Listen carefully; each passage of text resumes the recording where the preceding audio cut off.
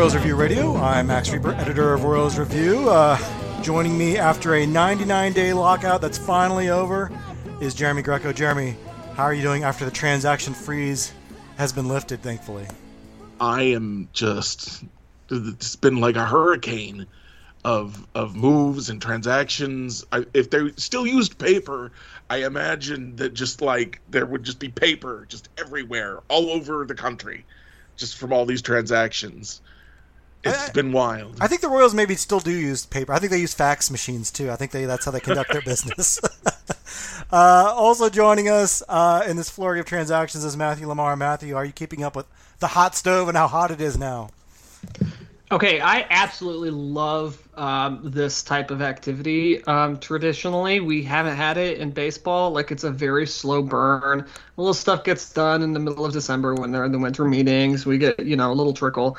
But nothing like this. And I think this is really exciting for the sport. Like, everybody's really excited to see what's going on. I think I wrote something about this, months ago. Or I don't know, a year ago, I don't know, time has no meaning, but I wrote something about this, and I'm really excited that it's happening because it's so cool. Like, it's fun to see the NBA and the NFL do this, and by this I mean have a flurry of transactions all within like a week or a couple of days. So really happy it's happening for baseball, in addition to baseball being back.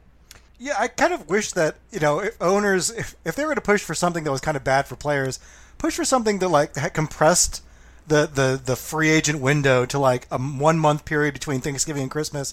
That would be exciting, at least for fans. I always envy. Yeah, you mentioned NBA and NFL. They have like the second free agency starts in those sports. Like, you have Woj bombs left and right, and like Adam Schefter reporting big deals all the time. And baseball used to kind of have that in December, and it seems like they've gotten away from that.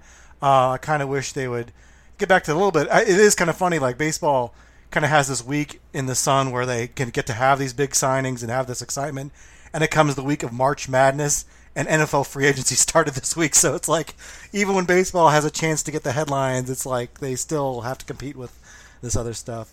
We're going to talk about, of course, all the transactions that happened this week, and the Royals were, after it seemed like they weren't going to be involved, they were smack dab in the middle of it, but I did want to touch upon kind of the labor deal that was reached last weekend, and I wish we had a podcast last weekend, but unfortunately I timed my vacation for mid-March thinking there's not going to be any news in mid-March in baseball other than regular spring training games.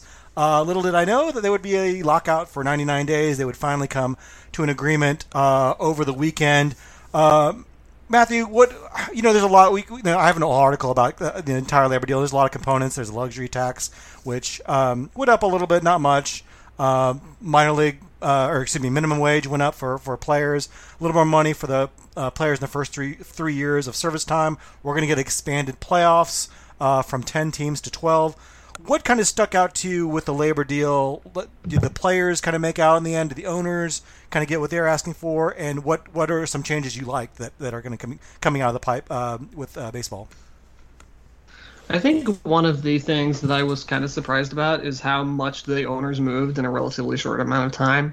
When you think about it, the 99 days of labor lockout, like most of that was because the owners were using that time as part of their strategy to, I don't know if they were really trying to break the union, but they were really using these deadlines that they created and the threat of canceling games to basically try to get the players to take the deal that they wanted. And then once that wasn't off the table, all of a sudden they moved further in like a week than they had in like the previous 90 days. It was very interesting. I thought that was very interesting.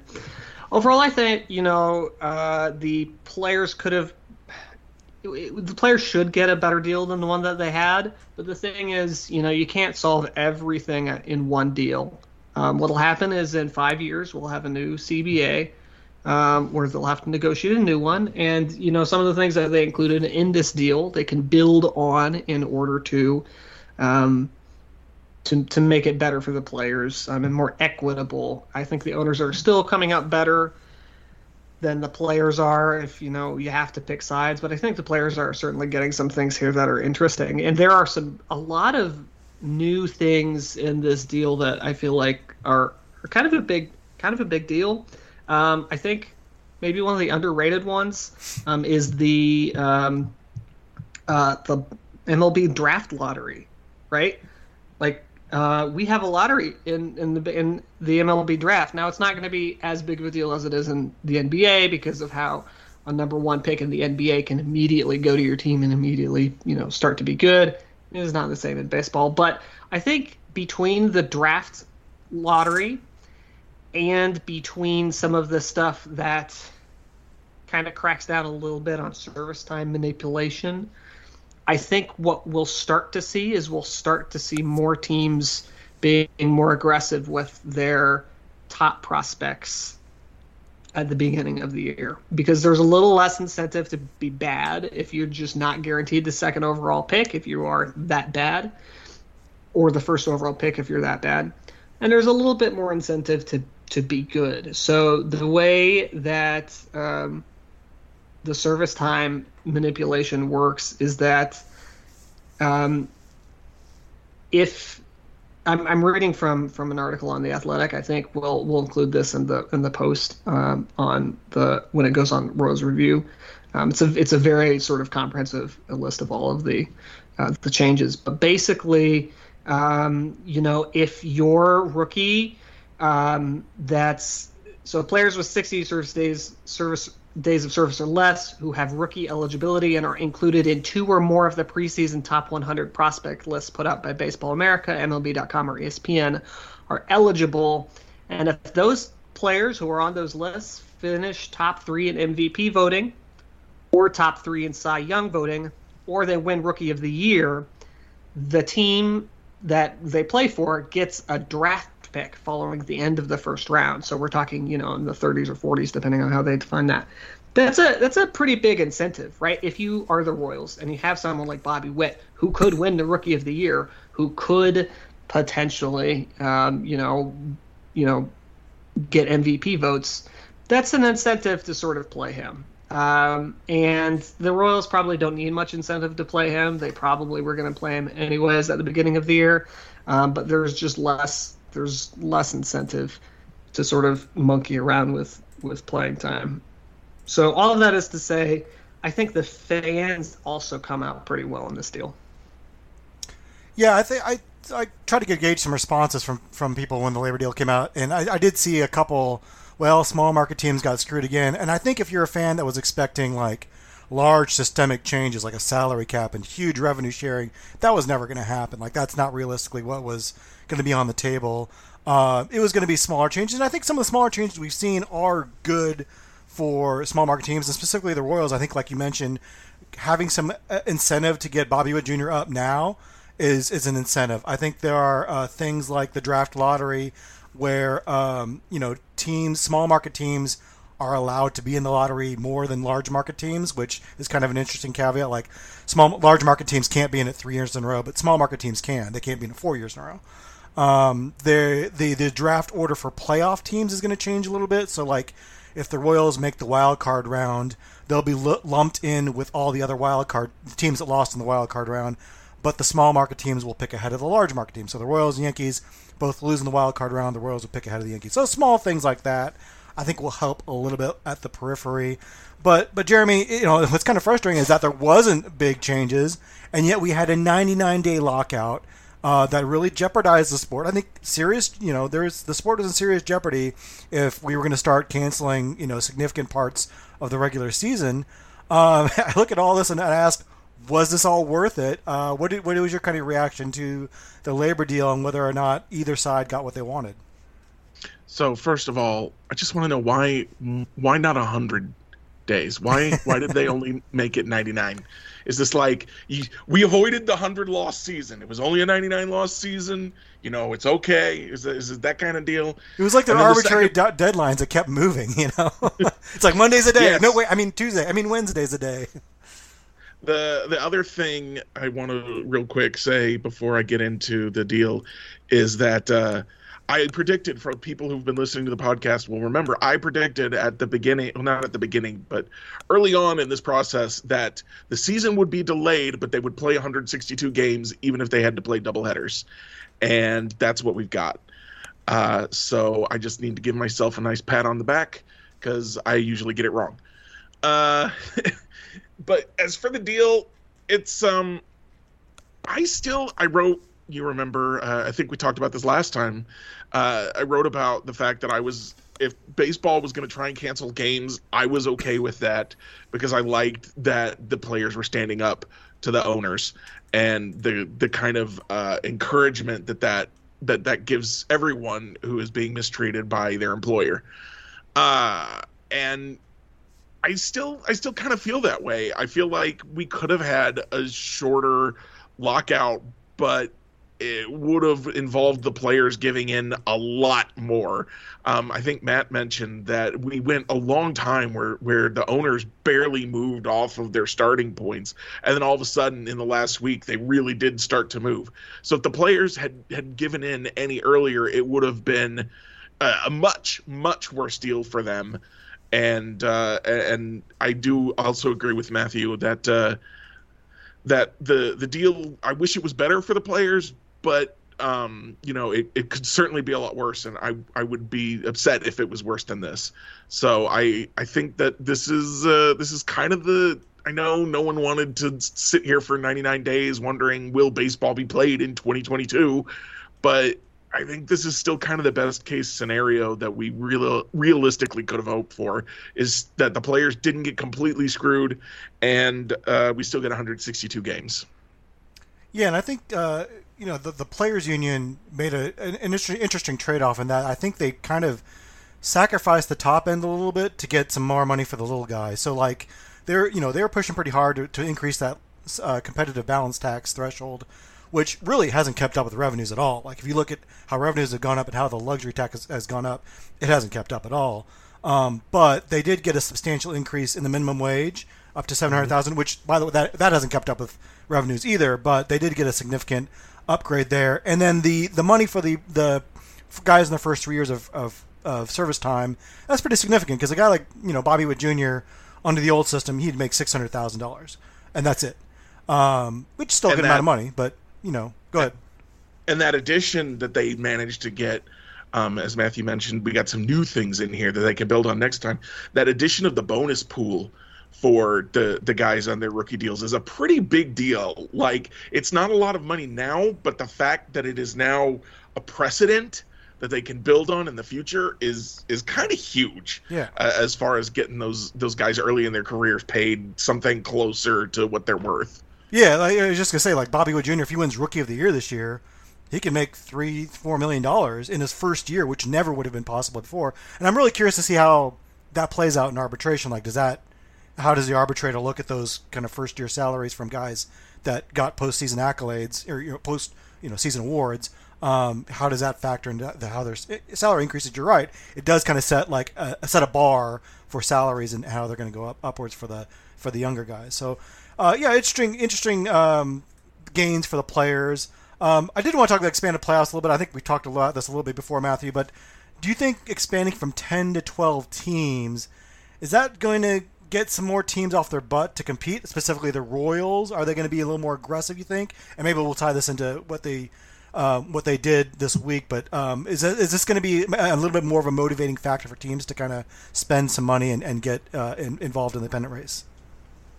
I think so. I know some people think that expanding the playoffs to a certain point think that it'll devalue and disincentivize teams to try to get better, which I suppose it could, but I think it's more likely that what it does is it opens the door for certain teams to say, hey, we have a couple of additional spots this year. There's more seats at the table. Let's try to get one of those seats. And I think that teams, maybe not the Royals this year, but certainly the Royals next year, I think they could potentially, go a little harder next year than they might have otherwise, because there are 12 teams and there aren't 10. I think you potentially get to the really devaluing the regular season once you start to get to a 14 or, God forbid, a 16 team playoff. Like that's a lot. But going from 10 to 12, I think is kind of the sweet spot at the moment where it could convince a couple of teams to, sort of get off their butts a little bit. And it won't really impact other teams from trying to get better, because getting better still, gets you a better chance to win the World Series. What has been kind of discouraging is seeing a team like the Reds who, if this format had been in place last year, they would have made the playoffs. But we've seen them kind of trade off a lot of their players. The A's are in a significant selling mode with Matt Olson, Matt Chapman, Chris Bassett already gone. Talk Frankie Montas and Sean Manaea could be on the way out.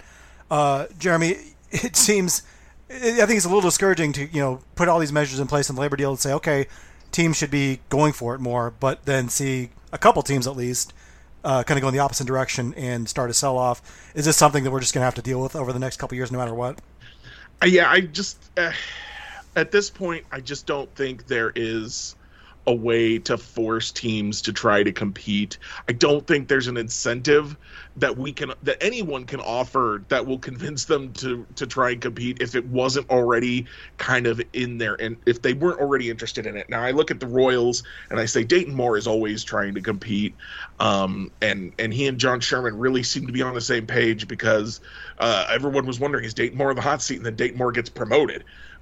So they seem to be kind of on the same page there. So I expect the Royals to try and compete. And as Matthew said, they might be a little bit closer next year, so they might try harder. But teams like the Reds and the A's have always, especially the A's, have always been spending as little money as possible and focused on the profits. And kind of the issue with baseball, as far as competitiveness goes, is that the owners run the teams like businesses. And the current structure of the business of baseball is that it doesn't make sense to spend a lot of money to win unless you're in one of those big markets, and playoff money is just insane. When the Yankees sell a playoff ticket, it's costs more. It gets them more money than if the Reds sell a playoff ticket. So they're more incentivized to try and spend that money, and they're already making more money to begin with. Whereas the Reds are kind of they're one of those revenue sharing teams, so they kind of get money regardless of what their record is, and they seem to be content to just take that money. And unless a salary floor and a decent salary floor gets introduced, they talked early in the offseason about like an $80 million salary floor. I don't think that would drive too much more competition. It would be better than we have now, but I think until we get a real salary floor, we're not going to actually see a lot of real attempts to compete unless teams can kind of pull like the Rays or the A's had done in the past, where they just got a lot of young guys or a lot of cheap guys that they're able to put together winning teams with those, and then just kind of move on from there. And if everybody gets too expensive, well, we can't afford it, got to make a profit, and they trade them off.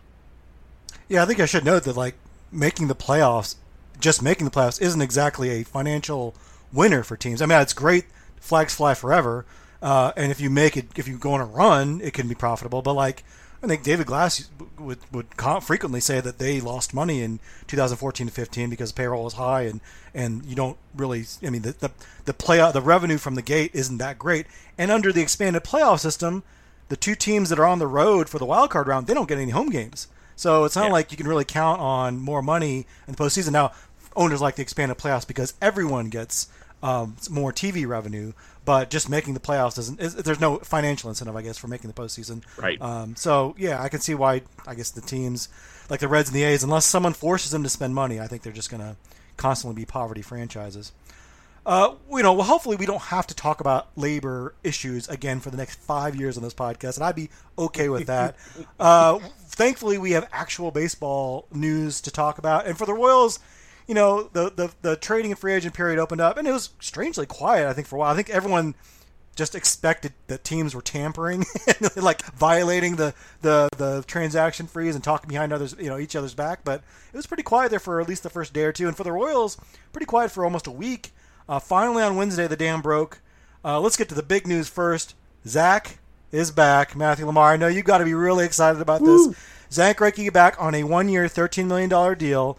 Now, he's not 2009, Cy Young winning Zach Greinke, but, he's 38 years old, and his, fastball is now around 90 miles an hour, but he's still a pretty solid pitcher last year for the Astros. 4.16 ERA, pretty durable. He's always been a guy that goes out and gives you innings, 171 innings last year. Still, I think he's a guy that can go out there and get the ball every fifth day. 219 career wins, 3.41 ERA. Matthew, what was your reaction to the Royals bringing Zach Greinke home? Well, there's a lot to say here about Zach Greinke. Just on a personal note, it's really fun to see him back. In 2009, I was a Royals fan at that point. I didn't grow up. I didn't move to Kansas City until I was 9, and therefore, becoming a Royals fan took a little bit. And it was really Zach Greinke's 2009 season that really turned me into a hardcore Royals fan and introduced me to advanced statistics, because at that point it was he doesn't have the pitcher wins. I don't know if you remember this whole conversation in 2009, which seems ridiculous now. He doesn't have the pitcher wins, but he's absolutely the best player, the best pitcher, and he should win the Cy Young for XYZ. And so, he really kind of made me see baseball in a different way. And there are only for everyone has one of those players or a couple of those players where they watched them play and then something clicked and they saw the game differently.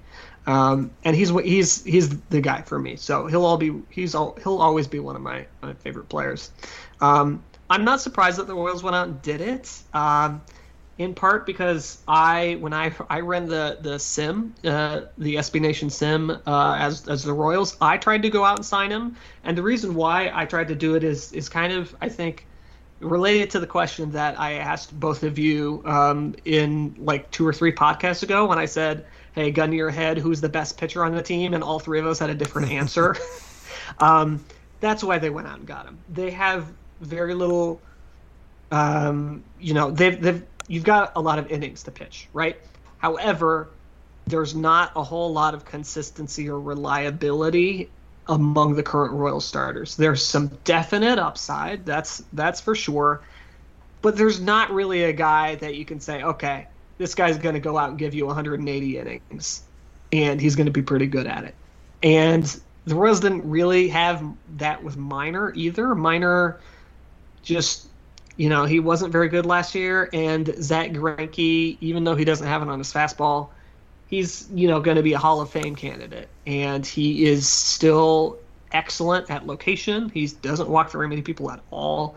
He can strike out some people when he needs to, and I think if you want to be the most optimistic about this signing, his home road splits were really big last year. So he had on the road, I think it was something like a 3.65 ERA, and he was playing at Houston, which, if you'll recall, is just very tiny left field porch. So, a place where you can hit a lot of home runs. And so putting Zach Greinke in a place like Kauffman Stadium, which plays more to his strengths as a sort of pitch-to-contact-ish guy, I think we might be surprised at how good he is next year. I think so. That's really the positive thing to it. There is also the aspect of he has a very long and storied career, and he has a lot of things that he could tell the young pitchers. I think he is a type of mentor potentially that a guy like Mike Minor, who was a bullpen guy and then became a starter later on in his career, and then went back to a bullpen, he kind of shuffled back and forth. And not really quite the same as Zach Greinke, who had struggled but won a Cy Young and has been an all-star starter for, a decade and a half. So that is some unique mentorship that he can bring to the club, which I know that you don't think, you can't put a number on it, right? And I get that, but also I think that some clubs having a mentor like that for certain collections of players can have very interesting and unpredictable returns on investment. You think regarding Houston, what Carlos Beltran was to the young players, Carlos Correa and everything. I think that Zach Greinke could potentially be someone like that, minus the trash can banging. I was going to ask, you mean he's going to teach them how to bang on trash cans? Yeah. Or, like James Shields teaching them to, have a neon deer butt in the locker room, whatever they had in 2014, 13 and 14. But you're absolutely right. I don't think veteran presence is something you can predict because you don't know how personalities will mesh. But it's absolutely something that exists. And if you can throw Greinke in there, who's been in numerous postseasons, won a ring. Actually, did he win a ring with the Dodgers? I don't remember if he was on one. I don't think he won. Yeah, he didn't win one with them. But, he's been with a lot of successful teams. And, certainly he has something that he could probably show some of those youngsters in his own way. Jeremy, it is interesting. The Royals, I'd heard this kind of whispered back in the fall, but I thought it was more kind of wishful thinking, like, oh, wouldn't it be cool if Zach Greinke came back at the end of his career? And, Matthew Lamar brings him back in the simulation, as much as he can. And it's interesting. Moore made comments today, like, they tried the last couple of years to bring him back, and the opportunity finally presented itself. I think it is interesting that he could have gone probably. I mean, I read that the Cubs and the Tigers were after him, teams that were probably more of a contender than the Royals currently look like they're right now. We'll see it, by the end of the year. But I think it is interesting. They tend to bring back these kind of guys. Like we saw Greg Holland and Wade Davis and Irvin Santana come back. Yuniesky Betancourt came back. I don't know. Does it say something about this organization that guys want to come back? Joakim Soria came back. And what was kind of your reaction to Zach Greinke back in a Royals uniform? So my first reaction was, if you're not going to be good, you might as well at least be interesting. You're putting on a show, right? And if you can't compete, then be interesting. And we were interested. We've been interested in Bobby Witt Jr. We've been interested in Nick Pratto, MJ Melendez, all these pitching prospects. But hey, bringing back the last Cy Young winner, that's interesting. I'm all for this. I'm also a big fan of the saying, there's no such thing as a bad one-year deal. He's not going to ruin this team, and he's not going to prevent them from making a signing next year if, just all these guys just suddenly go bang, bang, bang, we know how to pitch, and Bobby Witt comes up and he immediately hits 50 home runs. He's not going to stop anything from happening. So there's just no reason not to do the deal for the Royals. I do want to kind of put the brakes on the veteran presence thing, because I just think of my favorite Zach Greinke story was Alex Gordon had a strikeout, I believe, in a game, and Zach Greinke said, "Oh, come here with me, come with me," and he took him to show him a video, and Gordon thought he was going to show him a hole in his swing or something he could fix, and Greinke showed him a replay of Greinke hitting a home run and said, "Just do that." So if that's the kind of mentoring that Greinke's going to do for these young pitchers, I don't know how helpful it will be, but I'm excited just to have him back and to have a guy that he's not 2009 Cy Young Greinke, but he's reliable, that we can expect him to go out there every fifth day and give the Royals a good chance to at least compete in a baseball game. And like it's been said, everybody else, they might pitch 8 shutout innings, or they might pitch 2 innings and give up 8 runs. So knowing you have that guy can I think the term I've heard is the stopper in the rotation, can stop those losing streaks.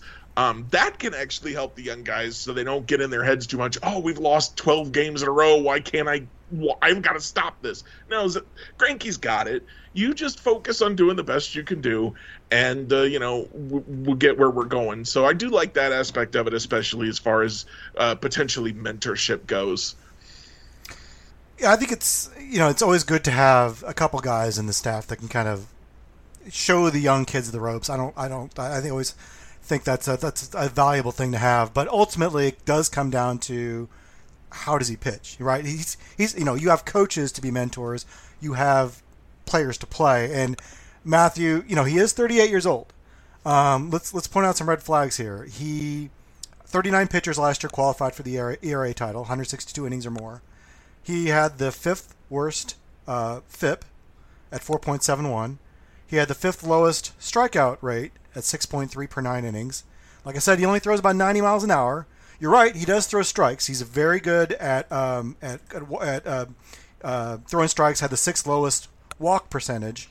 But is there a possibility that 38-year-old Zach Greinke goes out there and doesn't look like not only doesn't look like the 2009 Zach Greinke, but really isn't a very effective pitcher at all and is more like Mike Minor? Is there a chance that maybe we see kind of Zach Greinke at the end of his career? Oh, of course. Yeah, that's no question. That's certainly possible. And if that happens, that'll be kind of sad. But to Jeremy's point, it'll be interesting. I would much rather have Zach Greinke go out there and not be very good than Mike Minor go out there and not be very good. Just because it'll be fun to watch the occasional times when Zach Greinke's on it. We can sort of all remember about when we were younger and didn't have back pain. So, that's certainly a possibility. I do think there is something to be said for like I said earlier, the home road splits where he was a lot better, on the road. And I think some players are, better at outperforming their underlying metrics, and Greinke's certainly one of those guys. I just want to see like a 60-mile-an-hour eephus pitch. That's what I want. Teach that to Brady Singer. Make that be his third pitch. Oh my God, yes. You guys kind of alluded to it that Mike Minor was also traded today, and that kind of paved the way for the Greinke signing. Interesting trade. Mike Minor sent to the Reds with cash considerations about $500,000, plus the Royals pick up his $1 million option. They sent him to the Reds for reliever Amir Garrett, who will make about $2 million through arbitration. Garrett, not very good last year, ERA over 6, but he has been a good pitcher in the past for the Reds. Hard thrower, throws mid-90s, a left-hander, which they didn't have a lot of in their bullpen right now. Does miss a lot of bats. He has 299 strikeouts and 255 career major league innings, but he is a little wild, a lot of walks, 4.8 walks per 9 inning. And like I said, he had a really, really rough year last year. Jeremy, trading Mike Minor getting Amir Garrett, it kind of seems like it kind of solves two issues at once. Helping the bullpen, but also saving some money. What was kind of your reaction to the Mike Minor deal? So my first thought was it's not a big deal. It's just swapping two lefty relievers, which Mike Minor is a reliever at this point in his career, whether the Royals want to admit it, whether he wants to admit it or not. So there's two lefty relievers who kind of maybe could benefit from a change of scenery.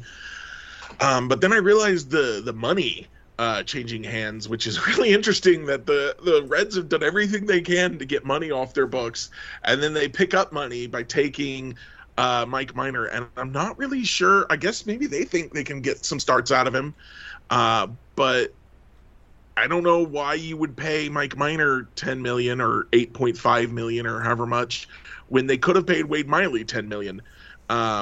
And they just let him go instead. So I don't really understand this from the Reds' perspective based on everything they've done this offseason. But from the Royals' perspective, it makes a lot of sense. They save, $8 million is not a small amount to the Royals. As you said, Amir Garrett can help out the bullpen. He's kind of a veteran arm down there. He's had a lot of success, or I guess I shouldn't say he's had a lot of success, but he's had success in the past. He's been very good at times in the past. He did have a bad year last year, but the hope is that he can kind of rebound. And for $2 million, you're not paying a whole lot for that rebound chance. And he's a big, hard thrower, lefty. That's the kind of thing the Royals especially have looked for in their bullpen is hard throwers. Everybody does, but the Royals, I don't know, they seem to do it more with Josh Staumont and hard throwers that have control problems. They're more than willing to work with Josh Staumont and the other lefty who threw 100 that they played last year. I cannot remember his name. Yeah, Jake Brentz. So, and Zuber is another guy who throws pretty hard. I don't think he hits three digits like the other guys, but he also has control problems, throws pretty hard. So this is kind of their stereotypical bullpen arm. It makes a lot of sense for the Royals. The Mike Minor, they signed him hoping he would be that that anchor to the rotation, and he just ended up not being that. So replacing Mike Minor with Zach Greinke, even if Zach Greinke's bad, I think he cannot be any worse than Mike Minor was last year. So you've kind of set a baseline there, and you could improve. And then Amir Garrett could improve the bullpen. So the combination of the moves, because I really do think they go together, because they didn't announce the Greinke signing till after they'd gotten that money from the Minor trade. Those two moves together make a lot of sense for the Royals, I think, as far as the team is almost certainly improved now that they've made those two deals. And that's what you want, generally speaking. Yeah, you're right. It's really a head-scratching deal from the Reds' perspective. I don't understand what they're doing. Like, they saved the money from just dumping Wade Miley, who was a very effective pitcher last year, and the Cubs claim him off waivers. So they've saved that money, and then they add back to their payroll with Mike Minor. And they didn't get any prospects for him or anything. Yeah.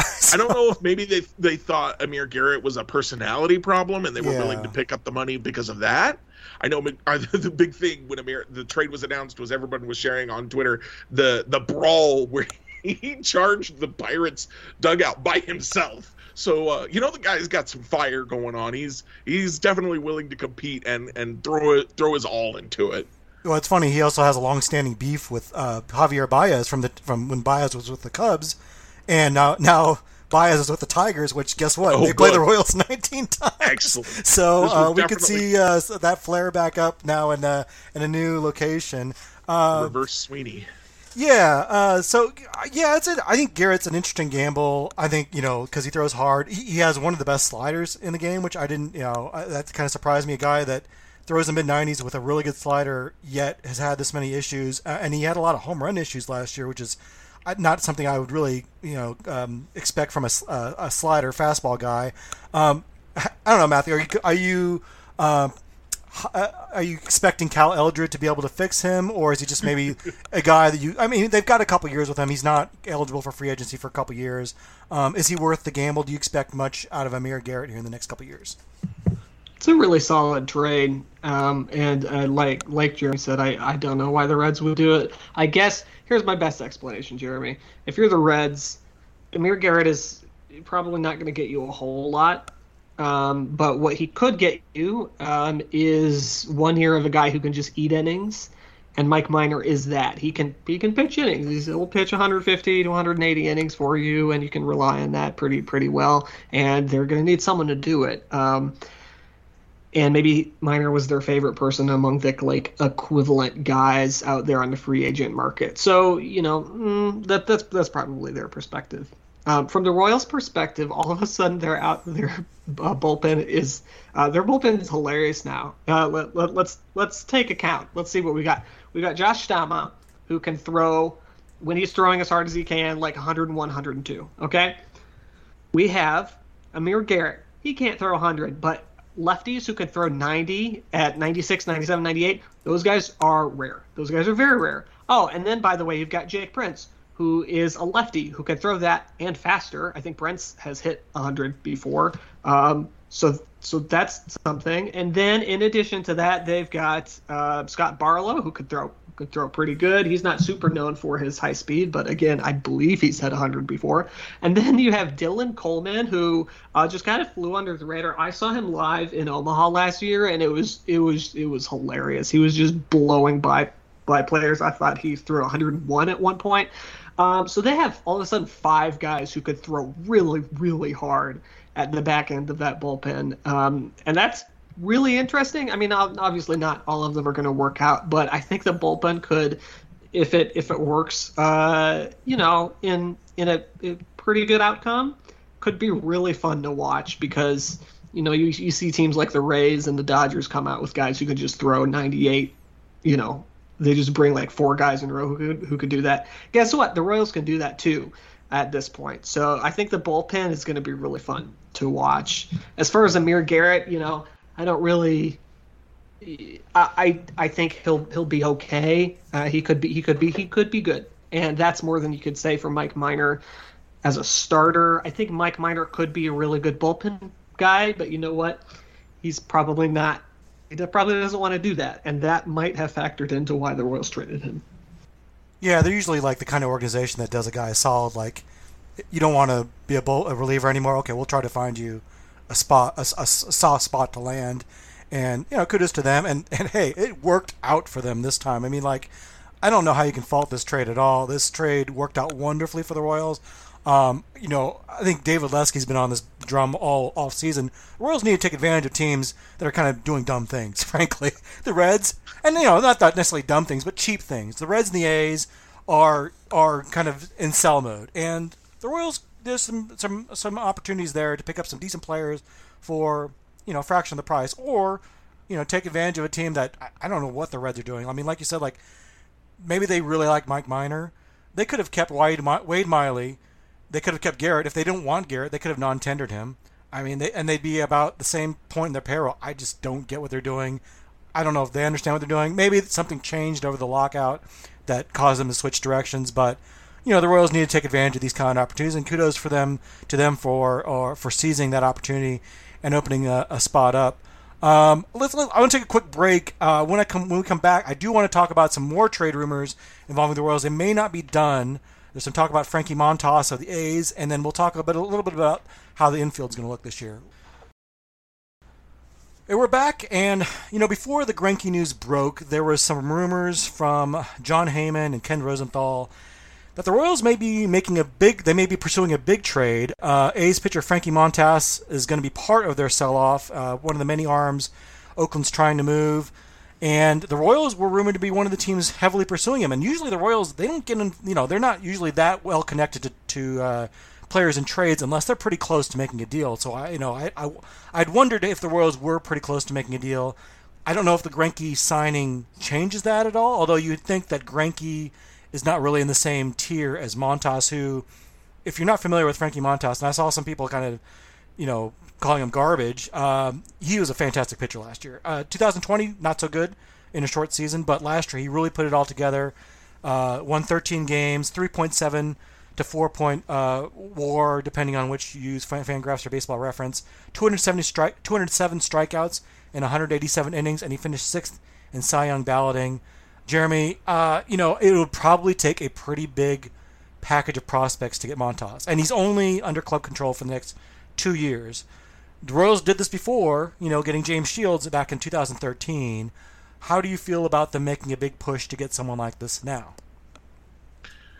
I thought as the season was winding down that the Royals, because the Royals made that Shields trade a year before everyone kind of thought they should, a year before they were really competitive in 2014. So I thought, we're kind of in that same timeline. Might they make the trade now? And I've kind of come off of that, especially when they did not do anything. I think they made one minor league signing before the lockout. Everybody was it wasn't as nuts then as it is now, but there was a pretty good spree going with free agents. And the Royals did nothing.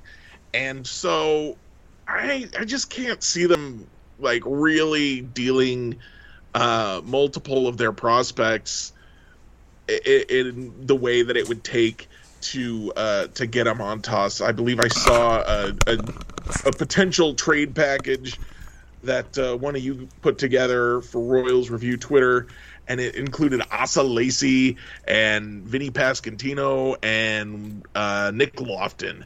And those are three guys who some people are pretty high on with the Royals. That's a lot to pay for a pitcher for 2 years, and he doesn't have the playoff experience that the James Shields had. He doesn't have the nickname Big Game James Shields that I think kind of appealed to the Royals, where he was like, "This is your guy." Frankie Montas is not at that level as far as mentorship goes.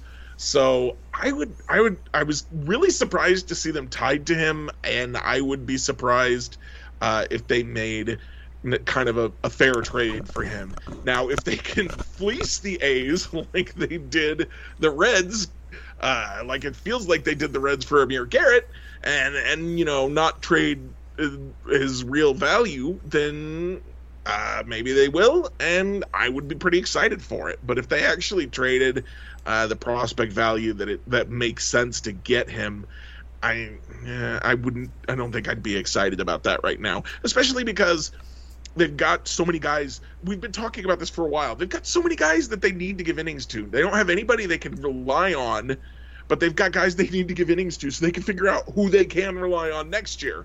And if you go and get a Frankie Montas and you've already gotten a Zach Greinke, well, that's less innings that those guys can pitch, and you're going to have a much harder time figuring out what you're going to be able to do in 2023 when you might actually be competitive. Yeah, and well, some people have kind of raised that point and said kind of the opposite view, like, well, you have too many arms, not enough innings, not enough 40-man roster spots pretty soon. Why not cash some of those guys in for one player that's more proven and established that can front your rotation, like Montas? And so maybe that's a direction they go. I put that trade proposal you were talking about, not because I want to see that happen, because I don't think I would pull the trigger on that trade in particular, but just to show his value, using the baseball trade value simulator, which isn't perfect, but I think gives you a decent approximation of what a guy is worth. Because I think some people are out there saying, oh, let's just trade like Brad Keller and, Adalberto Mondesi and some prospect I don't like. And it's like, well, the A's are not going to jump on that offer, especially when there's other teams like the White Sox and other, the Tigers, I think, are in on him as well. There's going to be a bidding war for him if he's available, and you can't just throw out a bunch of garbage and expect the A's to jump at that. So it's going to take some decent prospects. But Matthew, what do you feel about the Royals where they are in the success cycle, and whether it's time to make a move for a guy like Montas, and if Montas should even be that kind of guy that they should be targeting? I would be okay if they made a trade for a guy like Shields, who had 2 or 3 years on his deal. I'd be okay at it. I think the Royals could be sneaky good this year, depending on how their young players pan out. Of course, there's a large error bar there, and the young players could very well not be very good.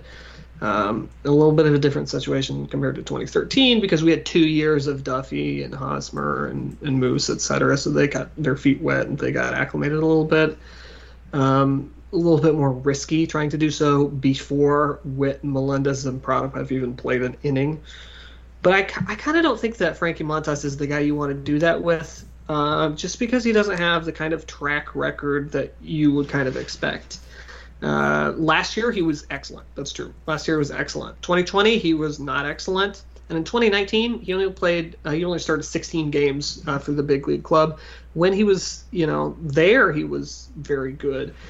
But this is not the same kind of player as a James Shields, who had established a reputation as being an innings eater, as being a very good pitcher. Maybe not a great pitcher, but you knew what you were getting with Shields. I think there's an element of uncertainty to Montas that I kind of wouldn't want the Royals to pursue, because there's plenty of other uncertainty that they have going on in their team.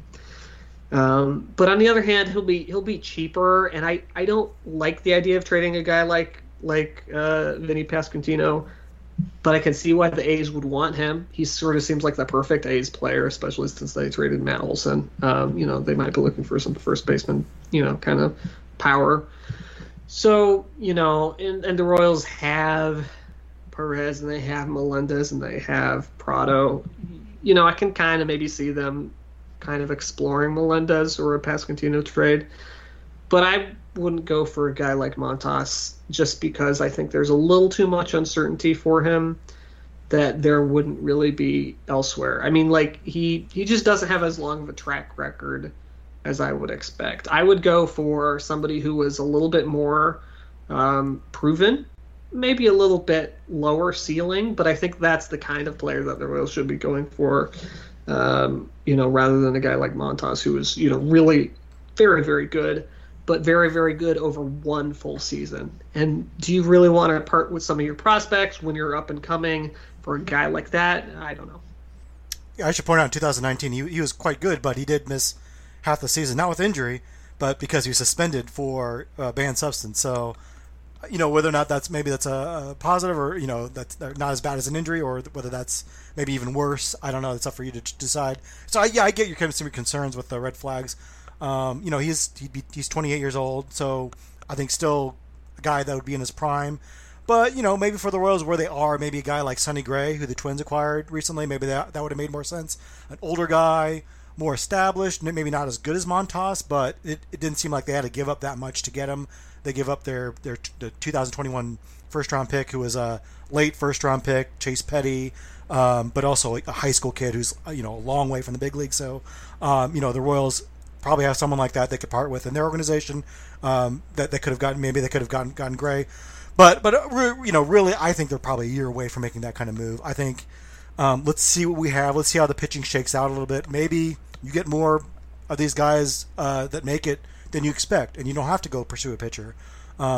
Maybe outfield is where you really want to target your resources as far as trading prospects for a proven player, which that could be a possibility with Oakland too. Maybe they go pursue Ramon Laureano, who's a guy that also was suspended for performance-enhancing drugs at one point, but has been a very solid player the last year or two.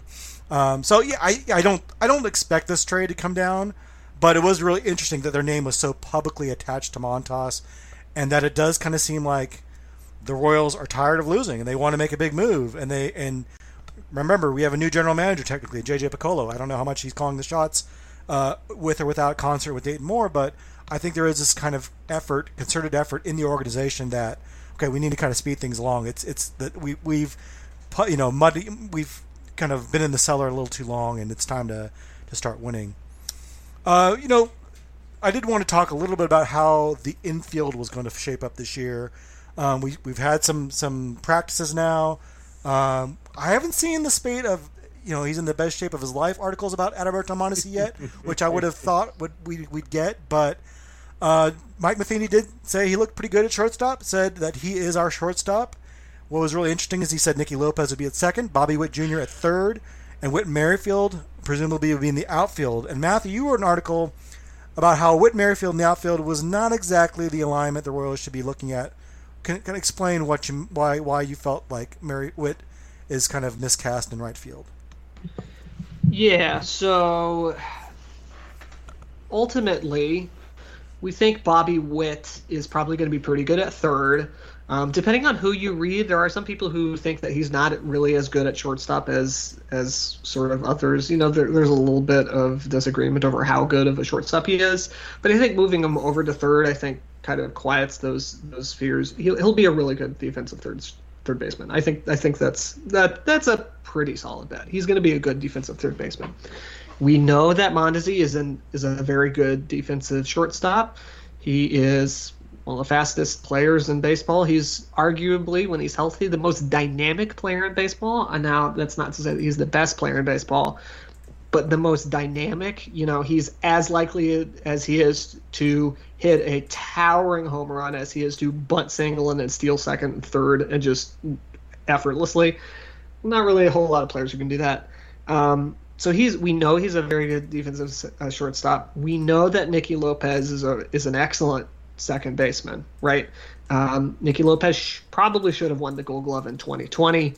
It is what it is with the Gold Glove. So we know those three are good at those respective positions. The problem is that Whit Merrifield is a very good defensive second baseman. He was nominated for the Gold Glove last year.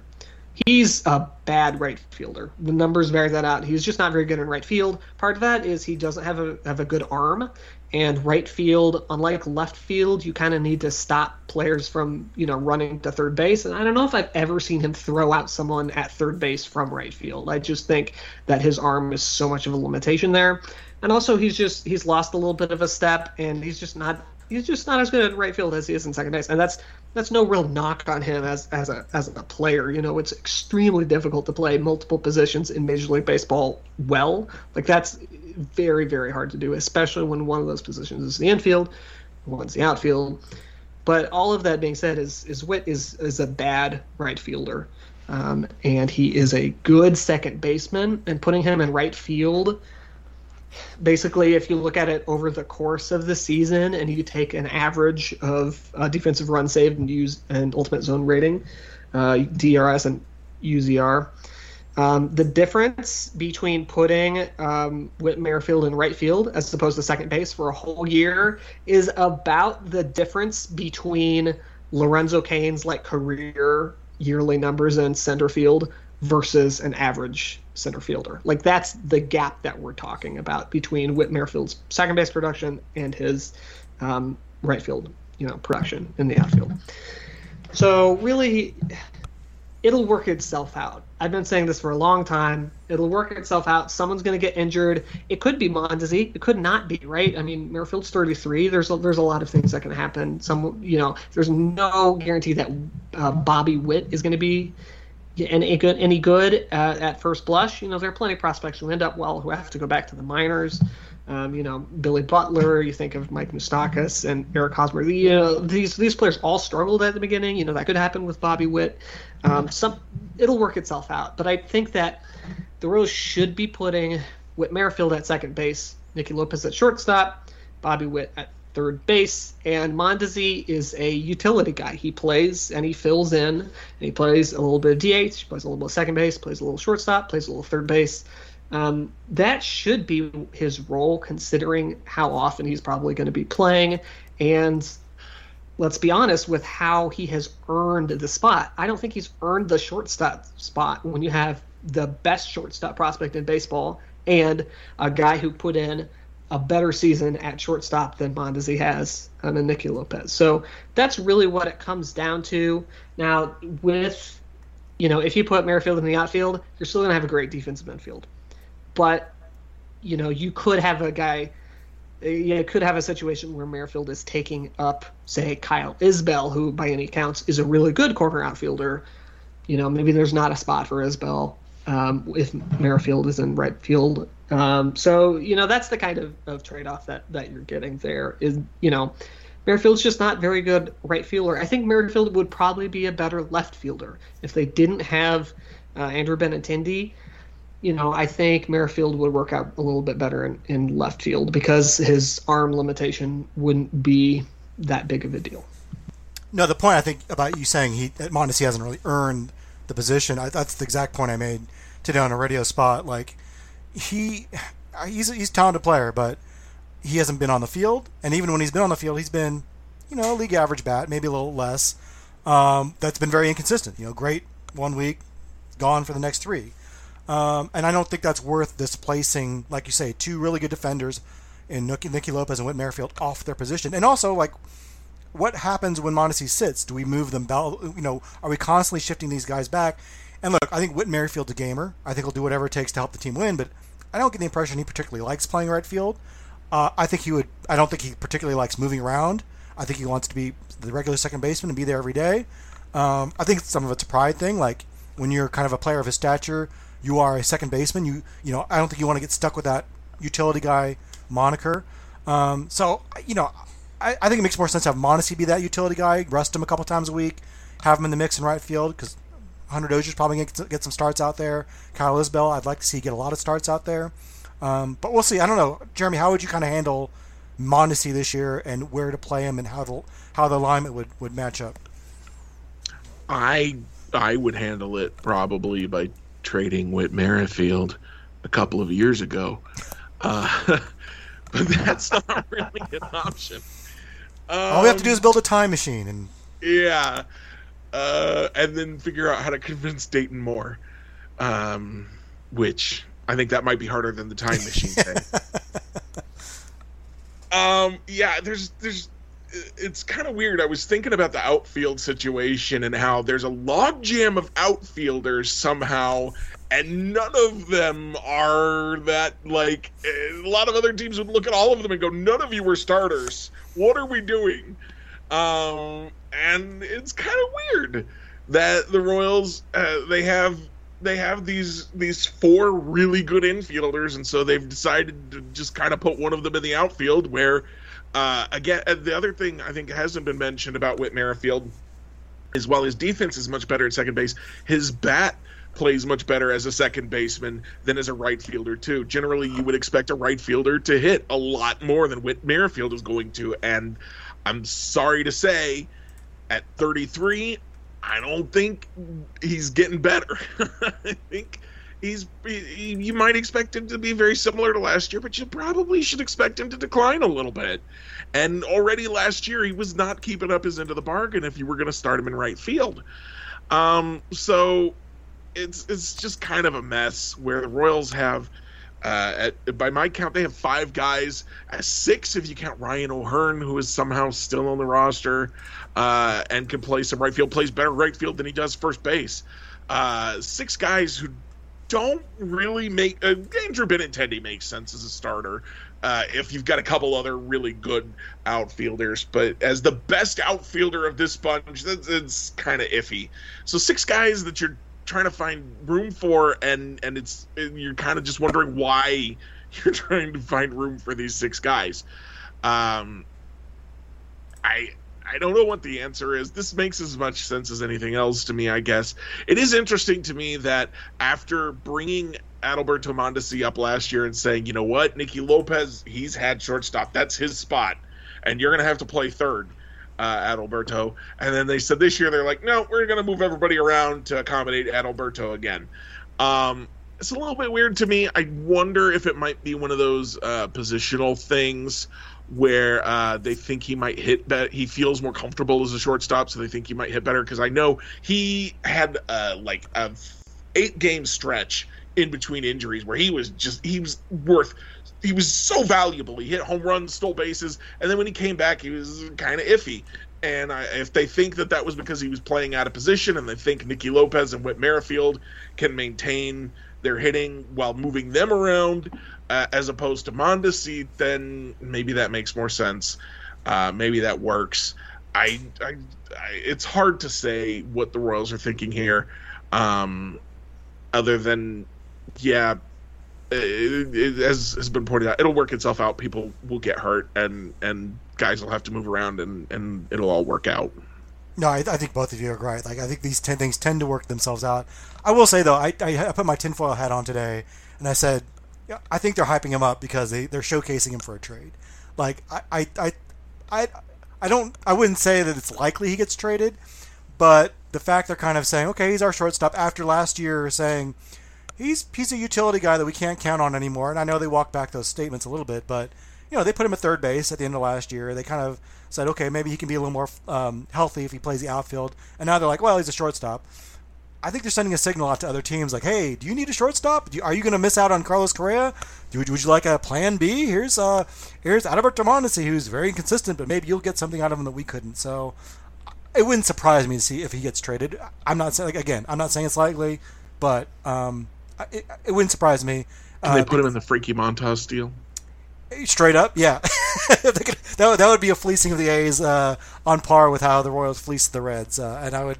If the Royals did that, I think I would build a statue of J.J. Picola at that point because he is truly the greatest general manager in baseball. Green skin and antennae. Yes. After he was responsible for the lockout, he saved baseball in Kansas City. Well, hopefully we'll have much more to actually talk about the Royals on the field here in the next couple of weeks. Certainly, I'm glad to be able to talk about baseball with you guys again. Did you guys come up with a Royals review? I know we kind of put this podcast together at the last minute. Were you able to come up with a Royals review this week? I've got one. All right, we'll start with you then, Jeremy. All right. Yes, I'm ready for you this time. All right. I just finished the Netflix Lost in Space reboot on Monday night, so that's what I'm going to recommend. 3 seasons of television. I think it's like 10 episodes a season. As a fan of the original Lost in Space, the 60s TV show, obviously I was not alive, but I did watch it on reruns on Sci-Fi and Nick at Night. And then I'm also a fan of the 1998 reboot movie. I'm a fan of everything Lost in Space, and there are 3 very different interpretations, but where they all start and where they all end is that this is a family, the Robinson family. It's basically Robinson Crusoe in space, and so they all start from the same place of this is a family where. There are conflicts because there's always conflicts in families, but they all genuinely love each other and they're going to work together to find a way to succeed and they're going to be a family. And to see that kind of reinterpreted again for the Netflix series, I thought they did a brilliant job of reinterpreting it. it's very different in a lot of ways from the original TV series. It's not episodic. It is very, follows the modern television pattern of being very, what is the word that is escaping me? Serialized. It's very serialized. Each episode leads into the next. And they had to put some characters in some different positions to make it all work. But I really feel like they did a great job. And I cannot for the life of me find a complaint about the show. The special effects were fun, the characters were fun, the situations were fun. One of my biggest complaints about TV shows, especially modern serialized shows, is that they forget to take breaks to let the characters kind of exist and not be dealing with a crisis for 5 seconds. And there are so many crises in this TV show, but it never feels as overwhelming as some of the other shows that I have had problems with. So that's just what I'm going to recommend is if you're a fan out there of the original Lost in Space show, I still think this has value for you. You just have to accept going into it that it is not going to tell the exact same kind of story. That's an IP that I would not have expected has spawned a movie and a reboot. But it has. So the original, I always got the impression, and I never watched it, but the original always gets kind of lampooned for being kind of campy. This version is more, I guess, serious and gritty. This is much more serious. Yeah. Being lost in space would be kind of a terrifying thing. Yeah. You go to all these worlds and you don't know what's going to happen. And the original was kind of goofy. That was kind of the style of TV shows at the time. If you look at, anything from back then, there's a lot of goofy stuff going on. Star Trek was very goofy at times back in the original and has matured into a much more serious show. So or the original Batman. Yeah, the original Batman, absolutely. So just to see that kind of maturation. It didn't have the interval steps, and obviously it's not as big of an IP as Star Trek, but to see it get a really kind of honest and fun, it's really fun somehow, despite being much more dramatic and much more tense. Interpretation has been very nice. Very cool. Matthew, what do you have for us this week? So this is going to seem like a cop-out, but I truly mean this. My Rose Reviews is about the sport of baseball. And I am so glad that we have it back because I was at my wit's end trying to come up with damn topics to write about. And I absolutely, we've gone through a lot of off-season lately, between the additional 2020 offseason and the fact that the Royals haven't been in the playoffs, so we get an extra month of offseason every year, for the past, since 2015. And then the, extended, 99 days, almost 100, as Jeremy said, of lockout that just not only delayed spring training, but also meant that there was no news for 3+ months. I'm very glad that baseball's back, and I am looking forward to going seeing Zach Greinke in number 23 throw some eephus curveballs at the Kauffman Stadium this year. So baseball, I'm very glad. I think anyone listening to this would probably share that recommendation as well. Oh yeah, and one more thing. People I lately, or towards the end of the lockout, I wrote a lot about labor stuff, and I worry that people think that I like writing about labor stuff. I would much rather not write about labor stuff. Just as an insight into what I like to write about. I had an idea about this Whit Merrifield thing at 11:30 yesterday. And then I sat down to write it at midnight, and I wrote it in 45 minutes or whatever. And that has never happened with labor negotiations. Let me tell you, I've never thought man, I really want to write about this thing. So glad baseball's back. No, I totally agree. 2 weeks ago, I think I hit a wall where I was like, what the hell am I going to write about this week? I got nothing. I am tapped dry. And I mean, it was like a writer's block. I just had, and then a day after the deal was struck, I just had 15 ideas. I'm like, oh, I'm going to write about this. I'm going to write about that. And then, fortunately, the Royals, they made some transactions. I had even more to write about. So, yeah, it's just funny. It's like the dam broke and all these ideas came out. My Royals review this week is similar to yours, actually. Mine's a sport of basketball. So, I love baseball. It's my number one sport. I dabble in other sports. I like the NFL. I like college basketball. I would not even qualify myself as a casual NBA fan, but I know the teams. I know a lot of the good players. But we took a trip to Denver for a ski trip that was 2 years delayed. But we stopped in Denver for a night and went to go see the Nuggets-Raptors game. And I think the NBA is pretty polarizing in Kansas City. People love it or they think it's like the worst thing ever. And we got upper-level seats, which everyone's like, oh, NBA tickets are so expensive. $16 each, which wasn't, it was a great view. And it was actually, it's a sport that I don't watch on TV because I do find it not great to watch on TV. But in person, it's a lot of fun to watch. That's what I've heard about the NHL as well, which I've never been to an NHL game. But in sports in person, I think it's always going to be better, with the exception of maybe NFL, just because it's loud and it's not as comfortable as being at home. But we had a blast. I took my two of my three kids, and we had a great time.